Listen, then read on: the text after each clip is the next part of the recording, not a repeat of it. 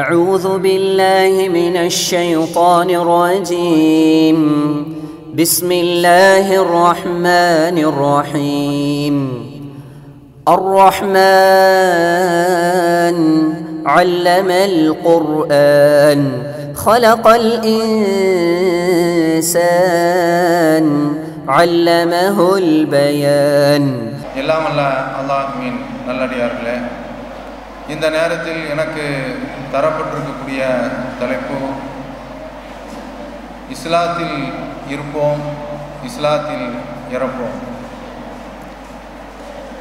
இதை இன்னொரு விதமாகவும் சொல்லலாம், முஸ்லிம்களாக இருப்போம், முஸ்லிம்களாக இறப்போம். இப்படி சொல்லும்போது மௌத்து என்பது நம்முடைய கையில் கிடையாது. நாம் நினச்ச நேரத்தில் மௌத்தாகிவிட முடியாது.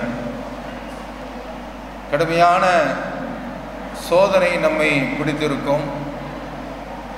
ஒரு சில வியாதிகள், அந்த வியாதிகள் ஒரு மனிதனுக்கு ஏற்பட்டுவிட்டால் அந்த நேரத்தில் அவன் நாம் இப்போதே மௌத்தாகிவிட்டால் நமக்கு ராகத்தாக இருக்குமே, நமக்கு நிம்மதியாக இருக்குமே என்று நினைப்பான். ஆனால் அவனால் மரணிக்க முடியாது. அது இறைவனுடைய கையில் தான் இருக்கின்றது. அதனால் நாம் முஸ்லிம்களாக மரணிப்போம் என்று சொன்னால், அல்லது இஸ்லாத்தில் இருந்து கொண்டே இறப்போம் என்று சொன்னால் அது நம்முடைய கைவசத்தில் கிடையாது. அல்லாஹ் நாடினால் நாம் இந்த கொள்கை அடிப்படையில் வாழ்கின்ற போது, மார்க்க கடமைகளை பேணி நடக்கின்ற போது நிச்சயமாக அது போன்ற ஒரு மரணம் நமக்கு அமையும். நாம் அதற்காக இறைவனிடத்தில் பிரார்த்தனையும் செய்து கொள்ள வேண்டும். ஏனென்றால் இந்த பிரார்த்தனையை மிக தூய ஒரு இறை தூதர் யூசுப் அலைஹிஸ்ஸலாம் அவர்கள் இறைவனிடத்தில் கேட்டிருக்கின்றார்கள், இந்த பிரார்த்தனையை செய்திருக்கின்றார்கள். ரப்பி கத் ஆதைதனி மினல் முல்க், இறைவா எனக்கு அரசாட்சியை தந்திருக்கின்றார். வ அல்லம்தனி மின் தஅவீலில் அஹாதீஸ், கனவுகளுக்கு விளக்கம் சொல்லக்கூடிய அந்த ஆற்றலையும் எனக்கு தந்திருக்கின்றார். ஃபாத்திர சமாவாத்தி வல்லாரம், வானங்களையும் பூமியையும் முன்மாதிரி என்று படைத்தவனே, அந்த வலியி ஃபித் துன்யா, நீதான் இந்த உலகத்தில் எனக்கு பொறுப்பாளன். வல் ஆகிரா, மறுமையிலும் நீதான் பொறுப்பாளன். தவஃபனி முஸ்லிமன், என்னை முஸ்லிமாகவே நீ மரணிக்க செய். வஅல்ஹிக்னி பிஸ்ஸாலிஹீன், என்னை நீ நல்லவர்களோடு சேர்த்து வை. அடிக்கடி நான் உங்களிடத்தில் சொன்ன செய்திதான் இது. இருந்தாலும் இந்த தலைப்புக்கு ஏற்ப அதை நான் உங்களிடத்தில் இந்த நேரத்தில் நினைவூட்டிக் கொள்கின்றேன். இவங்க ஒரு பெரிய இறை தூதர். இவருடைய தகப்பனார் யாக்கூப் அலைஹிஸ்ஸலாம் அவர்கள் ஒரு இறை தூதர். அவருடைய தகப்பனார் இஸ்ஹாக் அவர்கள் ஒரு இறை தூதர். அவருடைய தகப்பனார் இப்ராஹிம் நபி அவர்களும் இறை தூதர்.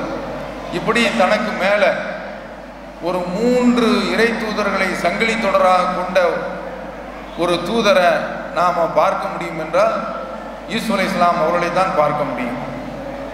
அந்த தூதர் செய்த இந்த பிரார்த்தனை நம்முடைய வாழ்க்கையில் ஒரு படிப்பினையாக அமைய வேண்டும். நாமும் அதிகமான அளவில் இந்த பிரார்த்தனையை செய்து கொள்ள வேண்டும். இஸ்லாத்தில் இருப்போம், இஸ்லாத்தில் இறப்போம் என்று சொல்கின்ற போது அல்லாஹ் குர்ஆனில் சொல்கின்றான், யா அய்யுஹல்லதீன ஆமனு தக்குல்லாஹ், நம்பிக்கை கொண்டவர்களே நீங்கள் அல்லாஹ்வை பயந்து கொள்ளுங்கள். யா அய்யுஹல்லதீன ஆமனு தக்குல்லாஹ ஹக்க துகாத்திஹி, அவனை உரிய முறையில் அஞ்சிக் கொள்ளுங்கள். வலா தமூதுன்ன இல்லா வஅன்தும் முஸ்லிமூன், நீங்கள் முஸ்லிம்களாகவே தவிர இறந்துவிட வேண்டாம் என்று அல்லாஹ் சொல்கிறான். முஸ்லிம்களாக தவிர இறந்துவிட வேண்டாம் என்று சொன்னால் அந்த மரணம் வரக்கூடிய அந்த நேரத்தில் நாமோ மார்க்கத்திற்கு கட்டுப்பட்டவர்களாக நடக்க வேண்டும். மார்க்கத்திற்கு புறம்பான எந்த ஒரு காரியத்திலையும் நாம் ஈடுபட்டிருக்கக்கூடாது.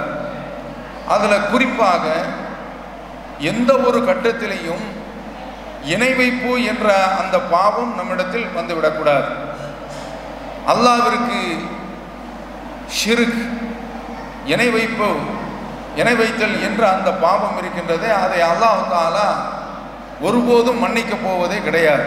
இன்னல்லாஹ லா யக்ஃபிரு அன் யுஷ்ரக பிஹி வ யக்ஃபிரு மா தூன தாலிக், அல்லாஹ் தனக்கு இணை வைக்கப்படுவதை ஒருபோதும் மன்னிக்க மாட்டான். இது அல்லாத பாவங்களை தான் விரும்பினால் தான் நாடியவர்களுக்கு மன்னிப்பான். இதை அல்லாஹ் குர்ஆனில் சொல்கின்றான். அதனால் இந்த ஒரு பாவத்தை நாம் இந்த ஒரு கட்டத்திலையும் செய்து விடக்கூடாது. அல்லாஹ் குர்ஆனில் சொல்கின்றான், ஃபஅலம் அன்னஹு லா இலாஹ இல்லல்லாஹ், நபியே நீங்கள் வணக்கத்திற்குரியவன் அல்லாஹ்வை தவிர வேறு யாரும் இல்லை என்று தெரிந்து கொள்ளுங்கள்.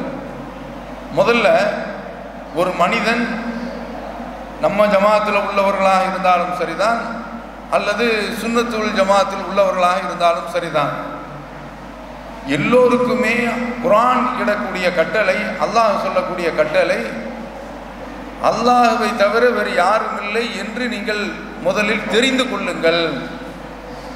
இதை அல்லாஹ் சொல்கிறான். அடுத்து குறிப்பிடுகின்றான், வஸ்தக்ஃபிர் தன்பிக்க, உங்களுடைய பாவத்துக்காக நீங்கள் மன்னிப்பு தேடுங்கள்.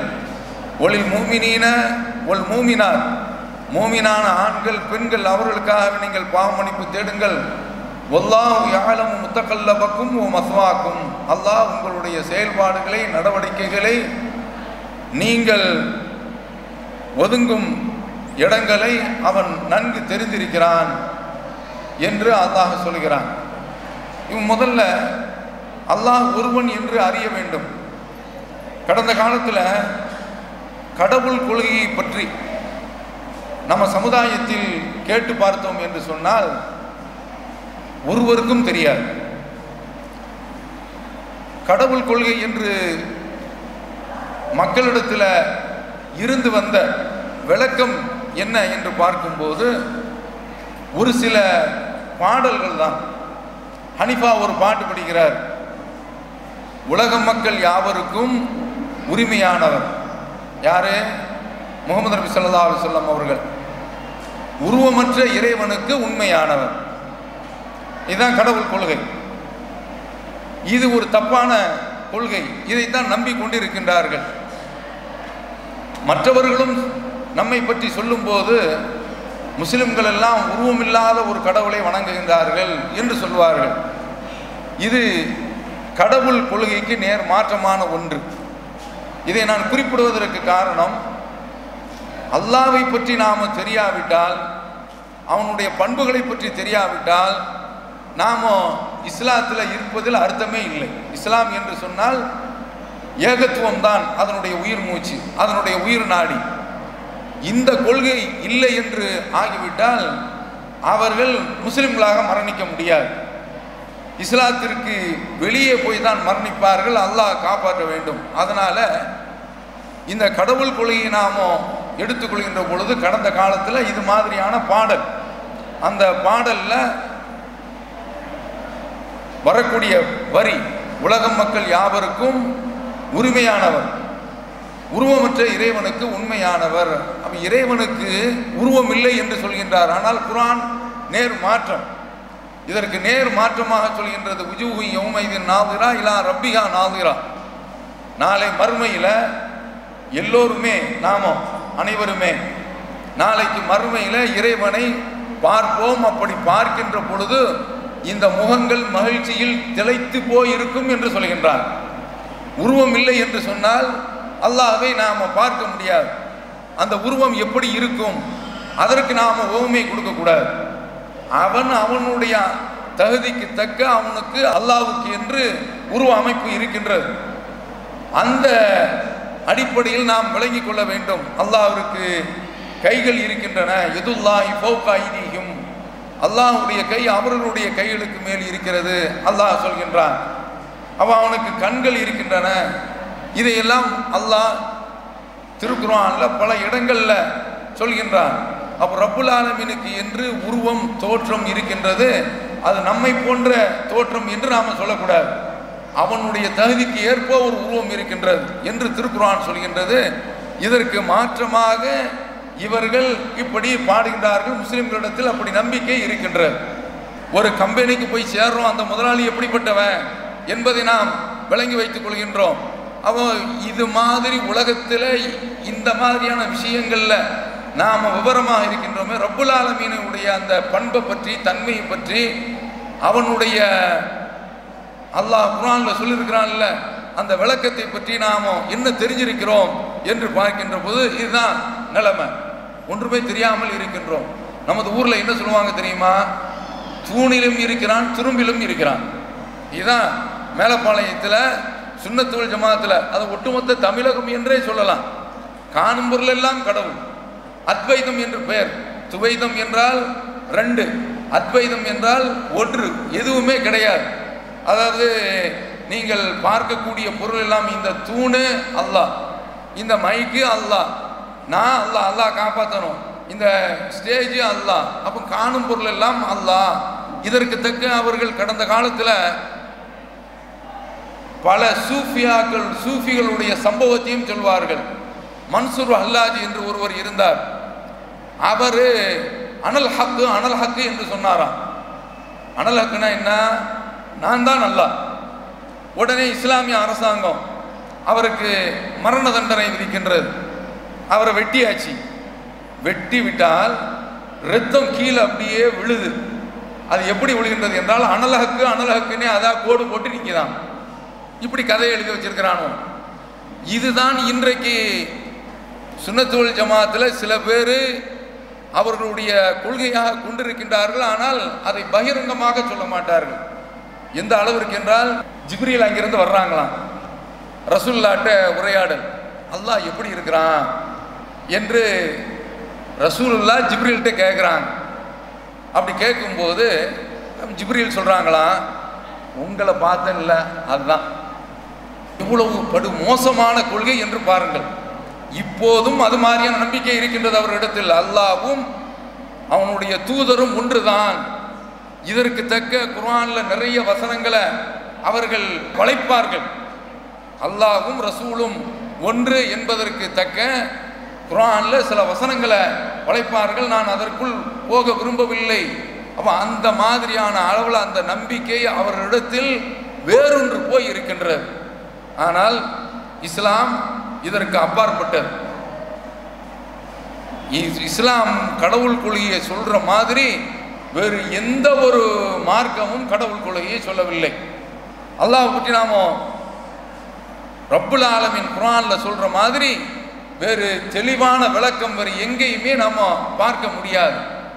அதுல முதல்ல இந்த ஒரு கேள்விக்கு, அல்லாஹ் எங்கிருக்கிறான் என்ற இந்த கேள்விக்கு நாம விடைகின்றோம் என்று சொன்னால், ரப்புல் ஆலமீனுடைய அந்த தகுதி, அந்தஸ்து, அவனுடைய அந்த தூய்மை, இது நமக்கு நல்ல தெளிவாக விளங்கிவிடும். இதற்கு ஒரு ஹதீஸை நாம் பார்க்கலாம். முஆவியத்து இப்னுல் ஹக்கம் அஸ்-சுலமி ரலியல்லாஹு அன்ஹு அவர்கள், அவங்க ரசூலுல்லாஹ்வோடு சேர்ந்து தொழுகிறாங்க. அப்படி தொழும் பொழுது ஒருவர் தும்முகிறார். தும்மும் பொழுது இவர் அல்ஹம்துலில்லாஹ் என்று சொல்கிறார். அப்போ நபித்தோழர்கள் பார்த்து அவங்கள முறைக்கிறாங்க. இவர் சும்மா உடல்ல, என்ன இப்படி பார்க்குறீங்க என்று அவர்களிடத்திலேயே பார்த்த உடனே அவங்க இன்னும் தொழுகையில் பேசக்கூடாது.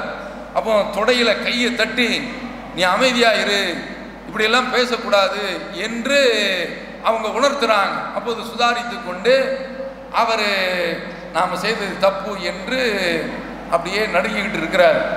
எதை கண்டு நடுங்கிறாருன்னா, தொழுது முடித்த உடனே ரசூலுல்லாஹ் நம்மளை லெஃப்ட் அண்ட் ரைட்டு வாங்கிடுவாங்க, திட்டிடுவாங்க என்று பயந்து கொண்டே இருக்கிறார்.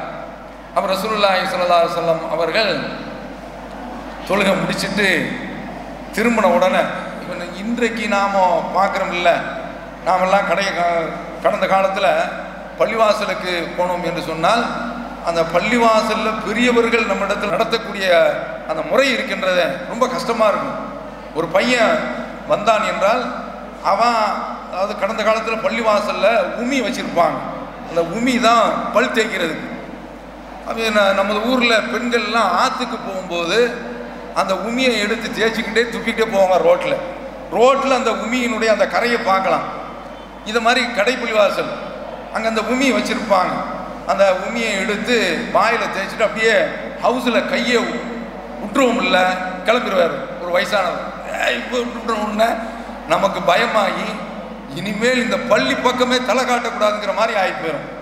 அந்த மாதிரியான அளவில் அந்த பெரியவர்கள் சின்ன சின்ன பசங்க இப்பவும் நம்ம பள்ளியில் பார்த்தோம் என்று சொன்னால், இப்போ கடந்த காலத்தில் உள்ள நிலைமை மாதிரி இல்லை. பையங்கள்லாம் இந்த வயசுலேயே நல்ல பேண்ட் போட்டு ஷர்ட்டு போட்டு அவன் காலையில் வர்றது சுபுவுக்கு வந்தாரான், அதுபோல் எல்லா வக்துகளுக்கும் வந்தாரான். தொழுது முடித்த உடனே முதல்ல அவன் தான் எழுந்திரிச்ச உடனே பரபரப்பாக இங்கே தீ அணைக்க போகிற மாதிரி அங்கேருந்து கிளம்புறான். மாஷா அல்லாஹ், அந்த சின்ன பிள்ளைகள் இந்த காலத்தில் பள்ளியில் அது தௌஹீத் ஜமாத்தை பொறுத்தவரை மசூத் ரஹ்மான், அதே போல் நம்ம வட்டத்தில் உள்ள கிளைகளில் உள்ள பள்ளிவாசல்கள் இந்த மாதிரியான சின்ன பிள்ளைகள் வர்றாங்க. இந்த பெரிய ஆட்கள் பிடிச்சி அப்படி ஒரு மாதிரி அப்படின்னு சொல்லி முறைக்கிற மாதிரியான ஆட்கள்லாம் இல்லை. இவங்களை நடத்தக்கூடிய விதம் எப்படி இருக்கிறது என்பதற்காக இதை சொல்கிறேன். ரசூலுல்லாஹ் இவங்க பெரிய ஆள், நம்மளை பிடிச்சி திட்டுவாங்க என்று நினைத்து கொண்டு இவர் தயங்கிக்கிட்டே இருக்கிறார். அப்போ நபி ஸல்லல்லாஹு அலைஹி வஸல்லம் அவர்கள் ரொம்ப கண்ணியமான முறையில் அதற்கு முந்தி அவர் ஒரு வார்த்தையும் சொல்கிறார். அல்லாஹ்வுடைய தூதருக்கு என்னுடைய தாயும் தந்தையும் அர்ப்பணமாகட்டும். மாராய்த்தும் அல்லிமன் கபுலகு வலா பாதா, இதற்கு முன்பும் பின்பும் இது மாதிரியான ஒரு ஆசிரியரை நான் பார்க்கவில்லை. அஹ்ஸன தாலிமன் மின்ஹு, அப்படி எனக்கு ஒரு நயத்தக்க முறையில் என் மார்க்கத்தை கற்றுக் கொடுத்தாங்க. வல்லாஹி மா கஹரனி, என்னை பிடிச்சி திட்டல்ல, ஒலா லரபனி, என்னை பிடிச்சி அடிக்கல்ல, ஒலா சத்தமணி, என்னிடத்துல கடுமையான முறையில் நடந்து கொள்ளல என்று சொல்லிவிட்டு ரசூலுல்லாஹ் சொன்னதை சொல்றாங்க.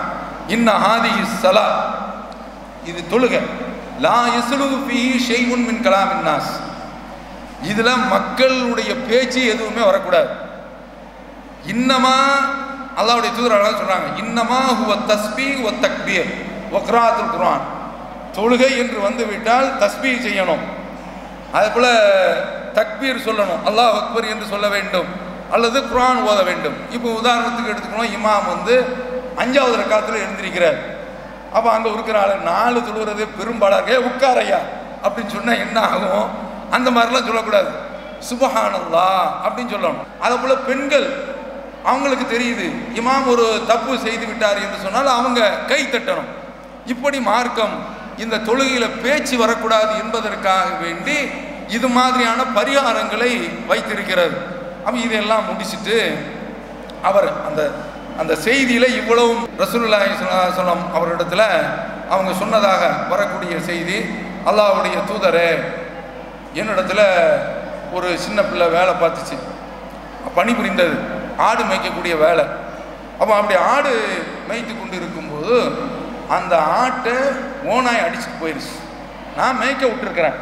அவர் சொல்கிறாரு, ஆசபு கமா, நான் வந்து ஆதமுடைய பையன், எனக்கு மனிதர்களுக்குள்ள அந்த பலவீனம் இருக்கும். அப்போ நான் கடுமையான முறையில் கோவப்பட்டு வருத்தப்பட்டு அதை ஒரு அடி அடிச்சிட்டேன், எனக்கு ரொம்ப கஷ்டமாக இருக்குது என்று அதை ரசூலுல்லாஹ்ட்ட சொல்லும்போது அவர் ரசூலுல்லாஹி ஸல்லல்லாஹு அலைஹி வஸல்லம் அவர்கள் என்ன வேலைப்பா செய்த என்று நபி ஸல்லல்லாஹு அலைஹி வஸல்லம் அவர்கள் ரொம்ப கடுமையாக கண்டிக்கிறாங்க. அவங்க உடனே இவர் அந்த அடிமை பெண்ணை நான் விடுதலை செய்தரவா என்று கேட்கின்றார். ஆமாம், அந்த பெண்ணை வர சொல்லு அப்படிங்கிறான். அவங்க அந்த பெண்ணு வந்த உடனே கேட்குற கேள்வி, ஐனல்லா, அல்லாஹ் எங்கே இருக்கிறான்? அவன் அந்த பெண்ணு சொல்லுது, காலத்து விசமா, அல்லாஹ் வானத்தில் இருக்கிறான், அல்லாஹ் வானத்தில் இருக்கிறான். இது நீங்கள் சுன்னத்துல், உண்மையிலேயே சொல்கிற சுன்னத்துல் ஜமாத்தில் உள்ள ஆலிம்கள்கிட்ட கேட்டால் இந்த பதில் தெரியவே செய்யாது. அதுதான் நிலைமை. இப்போ நம்ம தௌஹீத் ஜமாத்து வந்த பிறகு இந்த சிந்தனை ஓட்டம் வந்திருக்கலாம். இவர் ரசூலுல்லாஹ் இந்த கேள்வியை கேட்குறாங்க, அடுத்த கேள்வி மண்ணான நான் யார் அப்படின்னு கேட்குறாங்க. அந்த ரசூலுல்லா, நீங்கள் அல்லாஹ்வுடைய தூதர்ன்னு சொன்ன உடனே அத்திகா, இந்த பெண்ணை நீ விடுதலை செய்திரு, ஃபைன்னஹா முஃமினா, இந்த பெண்ணு ஈமான் கொண்ட பெண்ணு. இப்போ நம்முடைய பிள்ளைகளுக்கும் ஆரம்பத்திலேயே இந்த மாதிரியான கேள்வி, அல்லாஹ் எங்கே இருக்கிறான் என்று இந்த ஒரு பயிற்சியை கொடுக்க வேண்டும். அல்லாஹ் வானத்திற்கு மேல் இருக்கிறான். இன்னும் சொல்ல போனால் அல்லாஹ் அர் ரஹ்மான் அலல் அர்ஷி இஸ்தவா, அல்லாஹ் அரிசில் அமர்ந்திருக்கிறான். இதையும் சேர்த்து பிள்ளைகளுக்கு நாம கொடுக்கணும். குர்ஆன் இதை சொல்கின்றது. இது மாதிரியான விஷயம் நமக்கு சொல்லப்பட்டுச்சா கடந்த காலத்தில்? கிடையாது. இது குர்ஆன்லேயே வருது. இது மாதிரி பல வசனங்கள்.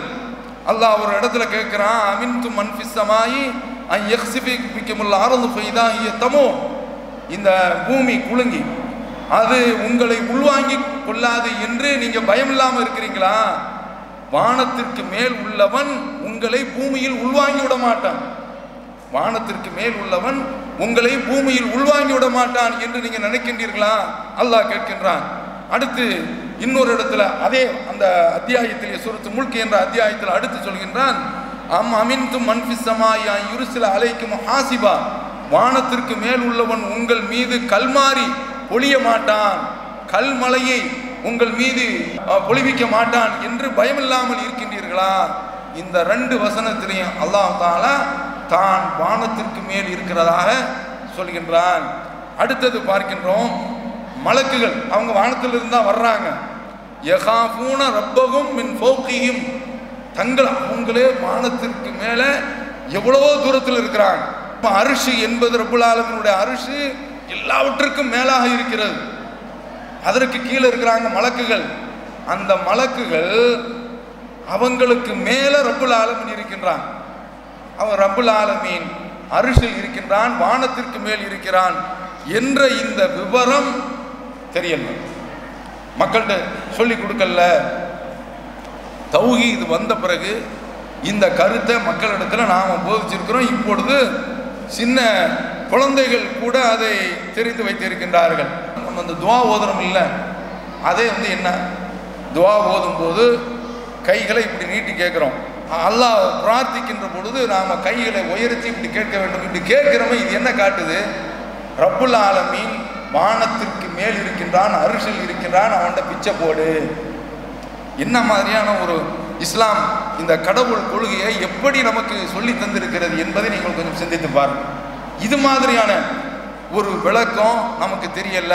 அப்போ நீங்கள் கடந்த காலத்தில் நாம் பார்க்கின்ற போது இந்த கொள்கை, அதாவது தூய கடவுள் கொள்கை மக்களிடத்தில் வந்து சேரலை, இப்போதுதான் வந்து சேர்ந்து இருக்கின்றது. அடுத்தது கடவுள் கொள்கையில் இவங்க வச்சிருக்கக்கூடிய அந்த குறைபாடு, கோளாறு என்ன தெரியுமா?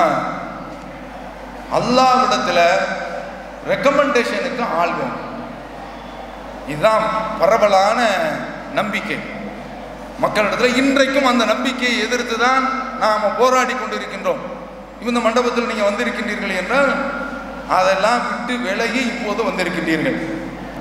இது மாதிரியான ஒரு நம்பிக்கை என்னன்னா, அல்லாஹ்விடத்தில் நமக்கு ரெக்கமெண்டேஷன் பண்ணுவதற்கு ஒரு ஆள் தேவை.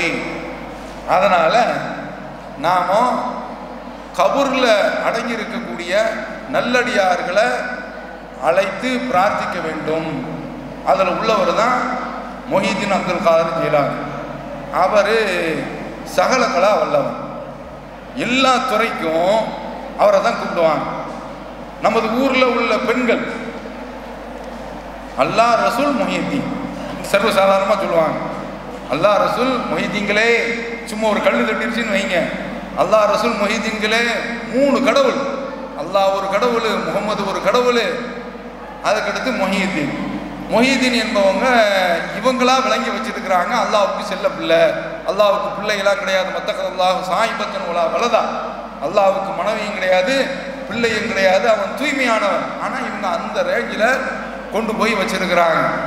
இப்போ இந்த மொஹிதீன் மீது உள்ள இந்த பக்தி, அவர் எப்போதும் கேட்டுக்கொண்டிருக்கின்றார், எப்போதும் பார்த்து கொண்டிருக்கிறார். அவர் இறைவனிடத்தில் பரிந்துரை செய்வார் என்ற நம்பிக்கை ஆழமாக பதிந்திருக்கிறது. இங்கு தான் நம்ம என்ன பார்க்க வேண்டும் தெரியுமா? அல்லாஹ் உயிருள்ளவன் என்பதை இவர்கள் மறந்து விட்டார்கள். அல்லாஹ் தன்னை பற்றி சொல்லும்போது அல்லாஹு லா இலாஹா இல்லா ஹுவல் ஹய்யுல் கய்யூம், ஆயத்துல் குர்சி. இது நம்ம வீட்டில் எல்லா வீட்லையும் எழுதி தொங்க விட்டுருப்பாங்க. அந்த ஆயத்துல் குர்சி இருக்கின்றத கடவுள் கொள்கையை பற்றி விளக்கக்கூடிய ஒரு அற்புதமான வசனம். அதில் அல்லாஹ் தன்னை பற்றி சொல்கிறான், அல்லாஹு லா இலாஹா இல்லா ஹுவல் ஹய்யுல் கய்யூம், வணக்கத்துக்குரியவன் அவனை தவிர ஒரு யாரும் இல்லை, அவன் தான் அல்லாஹ்.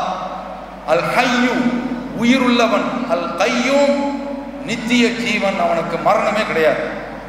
லா தஅகுதுஹு சினத்துன் வலா நௌமுன், அவனுக்கு சிறிய களைப்போ பெரிய தூக்கமோ அவனுக்கு ஏற்படவே செய்யாது. சிறு களைப்போ அல்லது தூக்கமோ அவனுக்கு ஏற்படவே செய்யாது.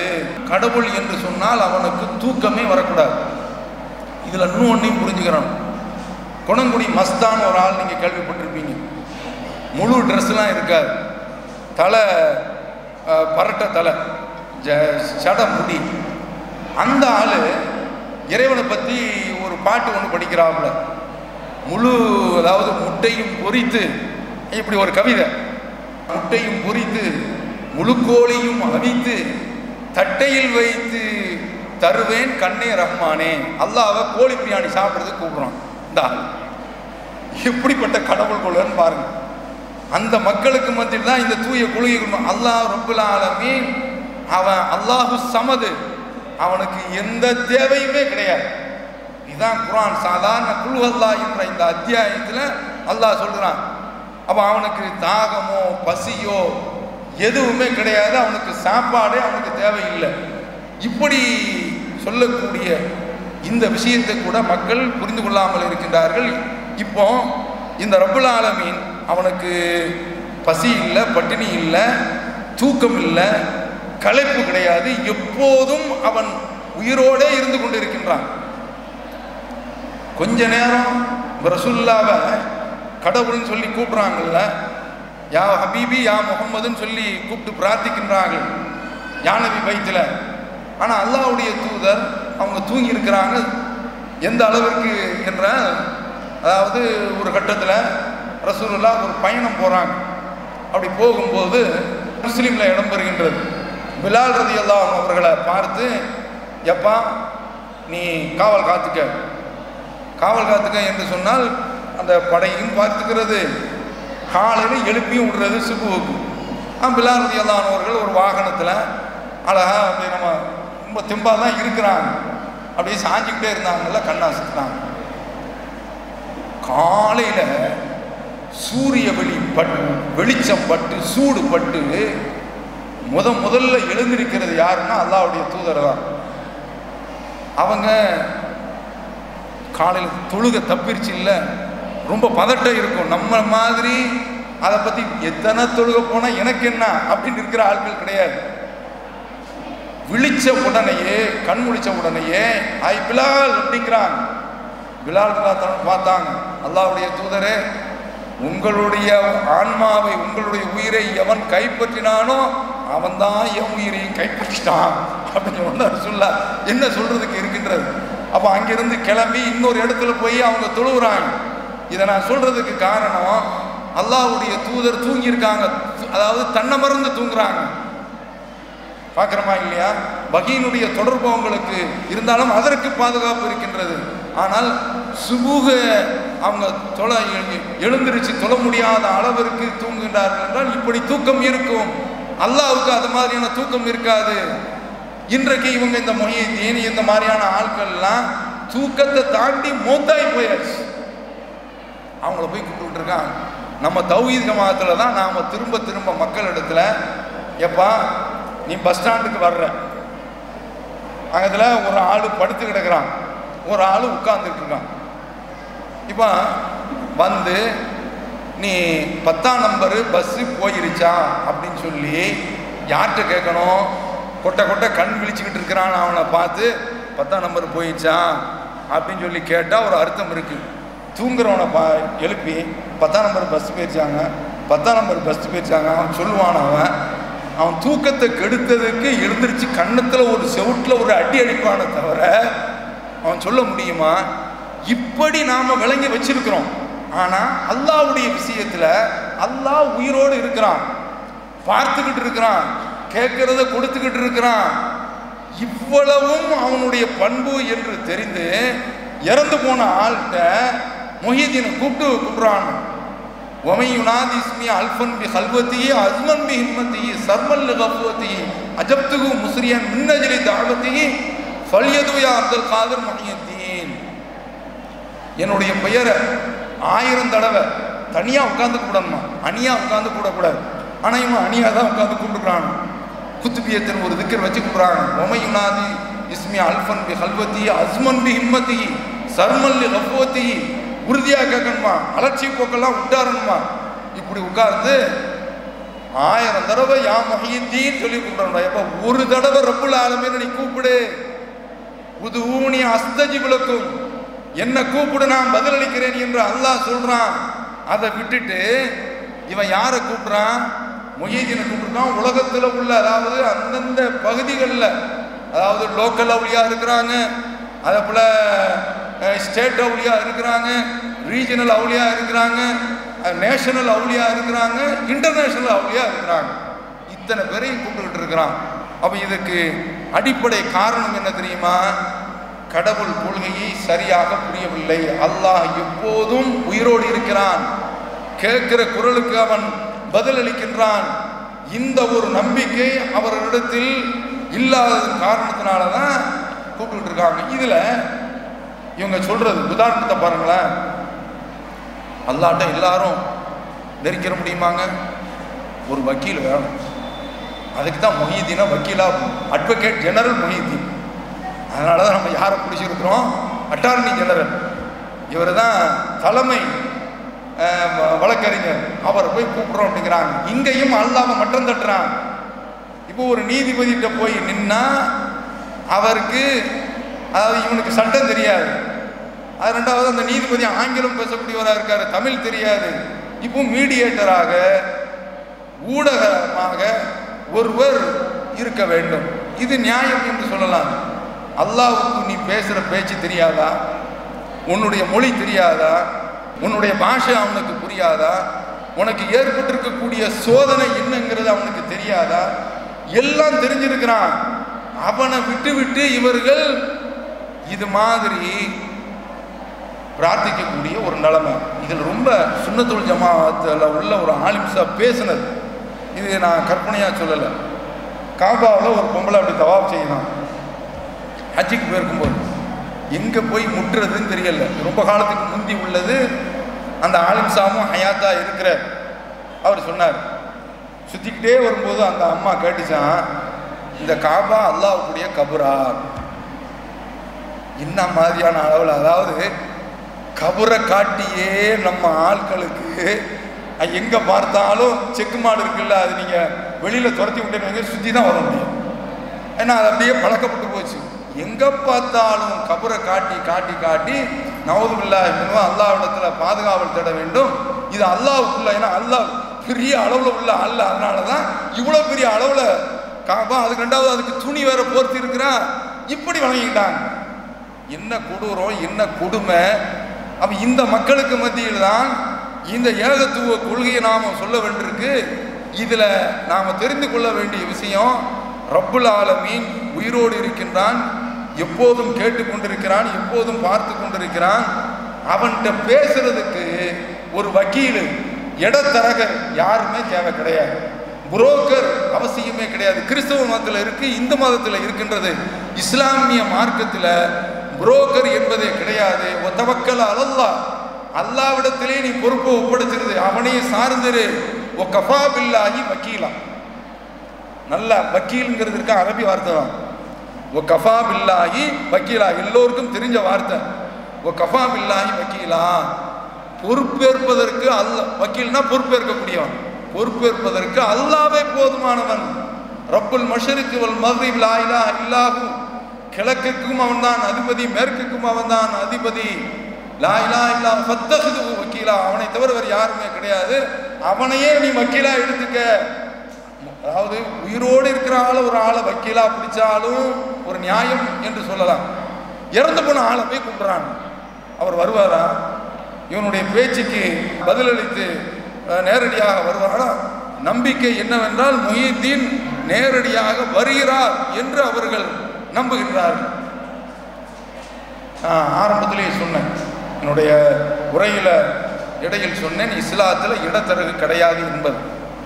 அதில் தொழுகை இருக்குல்ல, அந்த தொழுகையில் ரப்புல் ஆலமீன்கிட்ட நாம் நேரடியாக பேசுகிறோம்.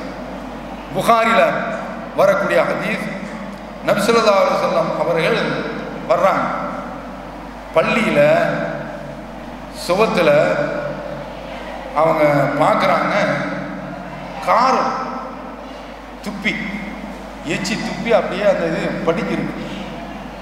ரசூலுல்லாஹ் இதை பார்க்குறாங்க. நம்ம மார்க்கத்தில் தான் இது மாதிரியான விஷயங்கள்லாம், இவன் தூய்மை இந்தியாங்கிறான, இவ்வளோ பெரிய தாடியை வச்சுக்கிட்டு, அதெல்லாம் நடக்காது. இஸ்லாம் வந்தால் தான் தூய்மை இந்தியா. இதை தவிர வேறு எதுவுமே சாத்தியமே கிடையாது. தூய்மை இந்தியாங்கிறதுலாம் சும்மா கற்பனை தான், ஒன்றுமே நடக்காது. இவன் ரசூலுல்லாஹ் அங்கிருந்து வர்றாங்க, அந்த காரில் அப்படியே சுரண்டி விட்டுட்டு சொல்கிறாங்க, இதா காமஃபி சலாத்திகி. ரொம்ப அற்புதமான ஹதீஸ். உங்களில் ஒருவர் தொழுகையில் நின்றால் ஃபஇன்னஹு யுனாஜி ரப்பஹு, அவர் தன்னுடைய இறைவனிடத்தில் அவர் உரையாடுகிறார். ரெண்டு விதமாக வருது. அவு இன்ன ரப்பஹு பைனஹு வ பைனல் கிப்லத்தி, அவருடைய இறைவன் அவருக்கும் கிப்லாவுக்கும் இடையில் இருக்கிறான். அப்போ நாம தக்பீர் கட்டி பேசுகின்றோம் என்று சொன்னால் யாரிடத்தில் பேசுகிறோம் தெரியுமா? அல்லாஹ்விடத்தில் பேசுகிறோம். அப்போ முன்னால இறைவன்கிட்ட நாம பேசிக்கிட்டு இருக்கிறோம். நமக்கு எதற்குப்பா ரெக்கமெண்டேஷன், நமக்கு எதற்கு வக்கீல், எவ்வளோ பெரிய வக்கீலாக இருக்கட்டும், அட்வொகேட் ஜெனரல், அட்டார்னி ஜெனரல், எவராக இருக்கட்டும், தேவையா? இப்போ எனக்கு முதலமைச்சர் நல்ல பழக்கம் அப்படிங்கும்போது ஒரு எம்எல்ஏவை நான் தேடிக்கிட்டு இருப்பேனா, ஒரு எம்பியை நான் தேடிக்கிட்டு இருப்பேனா? தேவையே கிடையாது. நானே நேரடியாக முதலமைச்சரை பார்க்கும்போது எனக்கு எதற்கு இன்னொரு ஆள் பரிந்துரை, எனக்கு ஏன் இன்னொரு ஆள் வக்காலத்து, தேவையே இல்லை. அப்போ ரப்புல் ஆலமீனிடத்தில் நேரடியாக பேசுவதற்கு ஊடகம் இல்லாமல், இடைத்தரகர் இல்லாமல், புரோக்கர் இல்லாமல் பேசுவதற்குண்டான ஒரு வாய்ப்பை இஸ்லாம் தான் தருகின்றது. புரோக்கர் அப்படிங்கிற அந்த இடைத்தரக ஒழித்த மார்க்கம் இஸ்லாமிய மார்க்கம். அப்ப எதற்கு இங்கு இடைத்தரகு? அப்ப இது மாதிரியான சிந்தனை ஓட்டம், தெளிவான பார்வை, கொள்கை விளக்கம் இல்லை. அப்ப அல்லாஹ்வுக்கு எப்போதும் கேட்கக்கூடிய சக்தி இருக்கின்றது, பார்க்கக்கூடிய சக்தி இருக்கிறது, உயிரோடு இருப்பவன். இவங்கெல்லாம் இறந்து போயிட்டவங்க, அவங்களிடத்தில் நாம எந்த உதவியும் தேட வேண்டிய அவசியம் கிடையாது, தேடக்கூடாது. அப்படி தேடினால் அதான் அல்லாஹ்விற்கு இணை வைக்கிறது. இந்த பாவம் அவனுக்கு அறவே பிடிக்காது. வேற எந்த பாவத்தையும் அவன் மன்னித்து விடுவான். இந்த கொள்கை நம்மிடத்தில் சாகிற வரைக்கும் வர வேண்டும். அப்படி வந்து அந்த கொள்கையிலே நாம் மரணிக்க வேண்டும். அப்படி மரணிக்கின்ற பொழுதுதான் நாம நாளைக்கு சோனத்திற்கு தகுதி உள்ளவர்களாக ஆக முடியும். உமன் யுஷ்ரிக் பில்லாஹ் ஃபகத் ஹர்ரமல்லாஹு அலைஹில் ஜன்னா, யார் அல்லாஹ்விற்கு இணை வைத்து விடுகிறாரோ அவருக்கு அல்லாஹ் தஆலா சோனத்தை தடை செய்து விடுகிறான். நிரந்தர நரகம், நரகத்தில் இருந்து அவர் ஒருபோதும் வெளியேறவே முடியாது. அப்ப இதை நாம புரிந்து கொண்டு அல்லாஹ்விற்கு கடுகளவு கூட இணை வைத்து விடக்கூடாது. இதுல அல்லாஹ் ஒரு வசனத்துல சொல்றான், ஃபாகிம் வஜ்ஹக லித்தீனி ஹனீஃபா, நீ அல்லாஹ்வை நோக்கியே உன்னுடைய முகத்தை திருப்பிக்கொள். ஃபித்ரத்துல்லாஹி அல்லதி ஃபதரன்னாஸ அலைஹா, அல்லாஹ் மக்களை இந்த இயற்கை அமைப்பிலேயே அமைத்திருக்கிறான். ஏக இறைவன் ஒருவன் என்பதுதான் இயற்கை, அதுதான் சரியான கொள்கை.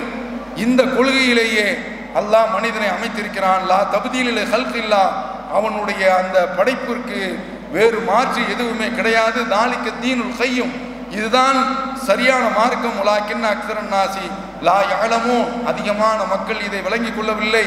முனிபீன இலை, அவன் பக்கமே மக்கள் திரும்பக்கூடியவர்களாக இருக்க வேண்டும். மத்தக்கூஹு, அவனையே நீங்கள் அஞ்சுங்கள். அகீமுஸ் ஸலா, தொழுகையை நிலைநாட்டுங்கள், வலா தக்கூனு மினல் முஷ்ரிக்கீன், நீங்கள் முஷ்ரிக்கின்களாக ஆகிவிடக்கூடாது என்று அல்லாஹ் நமக்கு சொல்கின்றான். இந்த வசனத்தில் ஃபித்ரத் என்று குறிப்பிடுகின்றான், இயற்கை. ரசூலுல்லாஹ் சொல்றாங்க, எந்த ஒரு குழந்தை பிறந்தாலும் இந்த இஸ்லாம் என்ற அந்த இயற்கை நெறியில் தான் அது பிறக்கின்றது. அபவாகும், அவனுடைய பெற்றோர்கள் ஹப்பிதானி, ஒன்று யூதராக்குறாங்க, அவங்க நஸ்ரானி அல்லது கிறிஸ்தவர்களாக ஆக்கிவிடுகின்றார்கள், அவங்க மஜ்ஜிசானி அல்லது நெருப்பு வணங்கக்கூடியவர்களாக ஆக்கிவிடுகின்றார்கள். ஒரு பிள்ளை பிறக்கின்றது என்றால் அந்த ஃபித்ரா இயற்கை அடிப்படையில் தான் பிறக்கின்றது என்று நபி ஸல்லல்லாஹு அலைஹி வஸல்லம் அவர்கள் சொல்கின்றார்கள். அந்த அந்த பிள்ளையை அப்படியே விட்டுட்டேன்னு வைங்க, அது ஏகத்துவ கொள்கையில் தான் வளரும். இந்த பெற்றோர்கள் தான் அவங்க இருக்கக்கூடிய அந்த மார்க்கத்துக்கு தக்க பிள்ளைகளை கடத்தி கொண்டு போய் விடுகின்றார்கள்.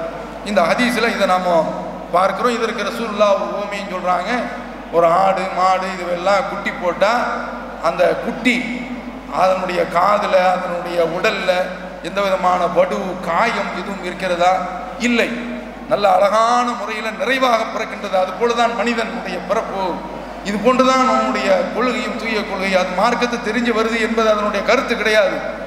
அதை விட்டோம் என்று சொன்னால், இயற்கையாக அதை வளர விட்டோம் என்றால் அல்லாஹ் ஒருவன் என்ற அந்த நம்பிக்கைக்கு வந்துவிடும். இப்படித்தான் ஒவ்வொருவரும் பிறக்கின்றார்கள், பெற்றோர்கள் மாற்றி கொண்டு போய் விடுகின்றார்கள். இப்படி சொன்ன மார்க்கம் நமக்கு இந்த கொள்கையை கற்றுத்தந்து இதே அடிப்படையில் நம்மை வளர செய்து இந்த கொள்கையிலேயே மரணிக்க சொல்கின்றது. முஸ்லீமாக பிறந்துட்டோம், முஸ்லீம்களாகவே இருக்கணும், முஸ்லீம்களாகவே இறக்கணும் என்று சொன்னால் வாழ்க்கையில் இந்த தர்பியாவுடைய இன்றைக்கு நல்லொழுக்க பயிற்சி முகாம் என்ற அடிப்படையில் ஒரு அமலை நம்ம இன்ஷா அல்லாஹ் வாழ்க்கையில் கடைப்பிடிக்கக்கூடியவர்களாக ஆகும். அது என்னன்னா, நபி ஸல்லல்லாஹு அலைஹி வஸல்லம் அவர்கள் இரவில் படுக்கும் பொழுது நமக்கு ஒரு அறிவுரையை சொல்கிறாங்க. நீங்கள் படுக்கும் பொழுது தொழுகைக்கு ஒது செய்வது போல் ஒது செய்து கொள். அப்படி ஒது செய்து விட்டு உன்னுடைய வலது பக்கமாக நீ படுத்துக்கொள். அப்படி படுத்துக்கொண்டு அல்லாஹும்ம அஸ்லம்து வஜ்ஹின்னு வருது, அல்லாஹும்ம அஸ்லம்து நஃப்ஸின்னு வருது. அல்லாஹும்ம அஸ்லம்து நஃப்ஸி இலை, இறைவா என்னுடைய அதாவது உள்ளத்தை உன்னிடத்தில் ஒப்படைத்து விட்டேன், என்னுடைய ஆன்மாவை உன்னிடத்தில் ஒப்படைத்து விட்டேன். ஓ ஃபவ்வல்து அம்ரி இலை, என்னுடைய காரியத்தை நான் உன்னிடத்திலேயே தந்து விட்டேன். வால்ஜத்து லஹரி இலை, என்னுடைய முதுகை நான் உன்பக்கமே கிடைத்து விட்டேன். ரஹ்பத்தன் ஒரு ரஹ்பத்தன் இலை, உன்னை அஞ்சியும் ஆதரவு வச்சும் உன்பக்கமே நான் கிடக்கின்றேன். லா மல்ஜா வலா மஞ்சா இல்லா மின்க், ஒதுங்கும் இடம் தஞ்சம் அடையும் இடம் உன்னை தவிர்த்து வேறு எங்குமே கிடையாது. ஆமந்து பி கிதாபிக்கல்லதி அன்சல்த, நீ இறக்கிய வேதத்தை நான் நம்பிக்கை கொண்டேன். ஒபி நபி கல்லதி அர்சல்த, நீ அனுப்பிய தூதரை நான் நம்பிக்கை கொண்டிருக்கிறேன் என்று நீங்கள் வலது பக்கமாக ஒரு கழித்து படுத்துக்கொள்ளுங்கள். உங்களுடைய வார்த்தையில் கடைசி வார்த்தை இதுதான் அமைய வேண்டும் என்று நபி ஸல்லல்லாஹு அலைஹி வஸல்லம் அவர்கள் நமக்கு கற்றுத்தராங்க. இப்படி நீங்கள் படுத்து கொண்டீர்கள் என்றால் முத்த அலல் ஃபித்ரா, நான் குர்ஆன் வசனம் ஒன்று சொன்னேன், ஃபித்ரத் அல்லாஹ் இல்லதி ஃபதரன்னாஸ் அலைஹா, மக்களை அல்லாஹ் தஆலா ஒரு சரியான இயற்கை அமைப்பிலேயே படைத்திருக்கின்றான். ரசூலுல்லாவும் அதை சொல்கிறாங்க. ஒரு மனுஷன் பிறக்கும் போதும் தூய்மையான ஒரு கொள்கையை நோக்கி தான் அவன் பயணப்படக்கூடியவனாக பிறக்கின்றான். நீ மரணிக்கும் பொழுது இந்த கொள்கையினுடைய அடிப்படையிலேயே மரணிக்க வேண்டும் என்பதையும் ரசூலுல்லாஹி ஸல்லல்லாஹு அலைஹி வஸல்லம் அவர்கள் நமக்கு சொல்லி தந்து, நீ இந்த மாதிரியெல்லாம் நீ செய்தால் முத்த அலல் ஃபித்ரா, தூய கொள்கையில் நீ மரணித்து விட்டாய், இயற்கையிலேயே நீ மரணித்து விட்டாய். அன்றைக்கு இரவு நாம் மூத்தானால் அதுதான் நமக்கு தூய ஒரு மார்க்கத்தில் மரணித்த அந்த பாக்கியம் கிடைக்கும். இதை நாம் நம்முடைய வாழ்க்கையில் இன்ஷா அல்லாஹ் கடைப்பிடிக்கலாமா? நாம் முக்கியமாக உணர வேண்டிய விஷயம், அதாவது நாளைக்கு சொர்க்கத்துக்கு போகிறோன்னு வைங்க, போனால் ஒரு கேரண்டி நமக்கு வேணும். இன்றைக்கு ஒரு பொருளை வாங்கிட்டா கேரண்டி கார்டு கொடுக்குறான் அல்லது வாரண்டி கொடுக்குறான். ரெண்டுக்கும் சின்ன சின்ன வித்தியாசங்கள் இருக்கின்றது. அதை வாங்கி வந்து விட்டோம் என்று சொன்னால் ஒரு மிக்சி, ஒரு கிரைண்டரு, ஒரு ஃப்ரிட்ஜு அல்லது ஒரு வாஷிங் மிஷின் இடையில ஆயிடுச்சுன்னா நம்ம கை காசு செலவு பண்ண வேண்டியதில்லை. அப்படியே அந்த கார்டை தூக்கிட்டு போயிட்டோமாக்கும் அவனே ரிப்பேர் பண்ணி தந்தாரான். இது கேரண்டி. நம்முடைய சொர்க்கத்துக்கு கேரண்டி. அதை இப்ராஹிம் அலைஹிஸ்ஸலாம் அவர்கள் சொல்கின்றார்கள். அந்த கேரண்டியை நாம வாழ்க்கையில் கடைபிடிக்கக்கூடியவர்களாக இருக்க வேண்டும். அந்த கேரண்டியோடு மரணிக்கக்கூடியவர்களாக இருக்க வேண்டும். அது இப்ராஹிம் அலைஹிஸ்ஸலாம் அவர்கள் சொல்கின்றார்கள், ஐயுல் ஃபரீகைனி அஹக்கு பில் அம்ன். நம்ம ரெண்டு சாராரும் சண்டை போட்டுக்கிறோம். சுன்னத்துல் ஜமாத்துக்கு நமக்கும் சரியான சண்டை இது வரைக்கும் சண்டை இருந்துகிட்டே இருக்குது. ஐயுல் ஃபரீகைனி அஹக்கு பில் அம்ன் இன் குன்தும் தஅலமூன். ரெண்டு பேர்ல பாதுகாப்புக்குரியவர்கள் யார்? நாங்க தான்பா என்று இப்ராஹிம் அலைஹிஸ்ஸலாம் அவர்கள் சொல்றாங்க. அல்லதீன ஆமனு வலம் யல்பிசு ஈமானஹும் பில்துல்மி. ஈமான் கொண்டாங்க, தங்களுடைய கொள்கையில ஷிர்க் என்பதை உள்ளே நுழைய விடாத அளவிற்கு அவர்கள் தங்களுடைய வாழ்க்கையை அமைத்துக் கொண்டார்கள். உலாயிக லஹுமுல் அம்னு, இவர்களுக்குத்தான் கேரண்டி இருக்கின்றது.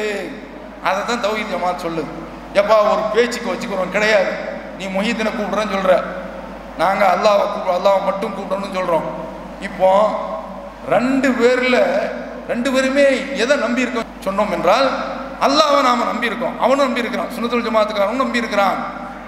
அல்லாவுக்கு தான் அதிகமான சக்தி இருக்குன்னு நம்புறேன். ரெண்டு பேருமே பொதுப்படையா சேர்ந்து அல்லாட்ட கேட்டா என்ன, இந்த இறந்து போன ஆட்களை நம்ம ஏன் கூப்பிடணும், இது பிரச்சனைக்குரியது என்று ஆகிவிட்டது, ஏன் அந்த மாதிரியான முறையை நாம் அழைக்கணும் என்று ஒரு பொதுவான கண்ணோட்டத்திற்கு அவர்கள் வந்தால் பிரச்சனை இருக்காது. இதுதான் பாதுகாப்பு. அப்போ இந்த பாதுகாப்பு அடிப்படையில் நாமோ நமக்கு இணை வைக்கவில்லை என்றால் நிச்சயமாக சோனம் கிடைக்கும். இந்த நம்பிக்கை ரப்புல் ஆலமீனிடத்தில் நமக்கு பேசுறதுக்கு இடைத்தரகு தேவையே கிடையாது. ஏற்கனவே அந்த தொழுகை விஷயத்தை சொன்னால் அதில் இன்னொரு விஷயத்தையும் சேர்த்து சொல்ல ஆசைப்படுகின்றேன். ஒரு மனிதன் அல்லாஹ் அக்பர் என்று தக்பீர் கட்டிவிட்டால் அல்ஹம்துலில்லாஹி ரப்பில் ஆலமீன் என்று சொன்னால் அல்லாஹ்வே பதில் சொல்றான். ஹமிதனி அப்தி, என்னுடைய அடியான் என்னை புகழ்ந்து விட்டான், அல்லாஹ் பதில் சொல்றான். இப்படி ஒவ்வொன்றுக்குமே அர் ரஹ்மான் அர் ரஹீம் என்று சொல்லும்போது அல்லாஹ் பதில் சொல்கின்றான். இப்படி ஒவ்வொன்றுக்குமே இஹ்தின ஸிராத்தல் முஸ்தகீம் ஸிராத்தல் லதீன அன்அம்த அலைஹிம் கைரில் மக்தூபி அலைஹிம் வலல்லாலின், அல்லாஹ் அதற்கு பதில் சொல்லிக்கொண்டே இருக்கிறான். இப்படி நாமும் இடைத்தரகு இல்லாமல் அவனிடத்திலேயே நெருங்குவதற்கு உண்டான வாய்ப்பை ரப்புல் ஆலமீன் நமக்கு தந்திருக்கின்றான். இந்த கொள்கையில நாமும் மரணித்தோம் என்று சொன்னால் நமக்கு நாளைக்கு கேரண்டி இருக்கின்றது. அப்படி அந்த கேரண்டியோடு மரணிப்பதுதான், அதை உணர்த்துவதற்காக வேண்டிதான் இஸ்லாத்தில் இருப்போம் இஸ்லாத்தில் இறப்போம் என்ற தலைப்பு. அல்லாஹ் தஆலா நமக்கு அந்த பாக்கியத்தை தந்தருவானாக என்று கேட்டு வாய்ப்படுத்தமைக்கு நன்றி கூறி அமைகிறேன். வாஹிரு தஅவானா அல்ஹம்துலில்லாஹி ரப்பில் ஆலமீன். அஸ்ஸலாமு அலைக்கும் வரஹ்மத்துல்லாஹி வபரகாத்துஹு.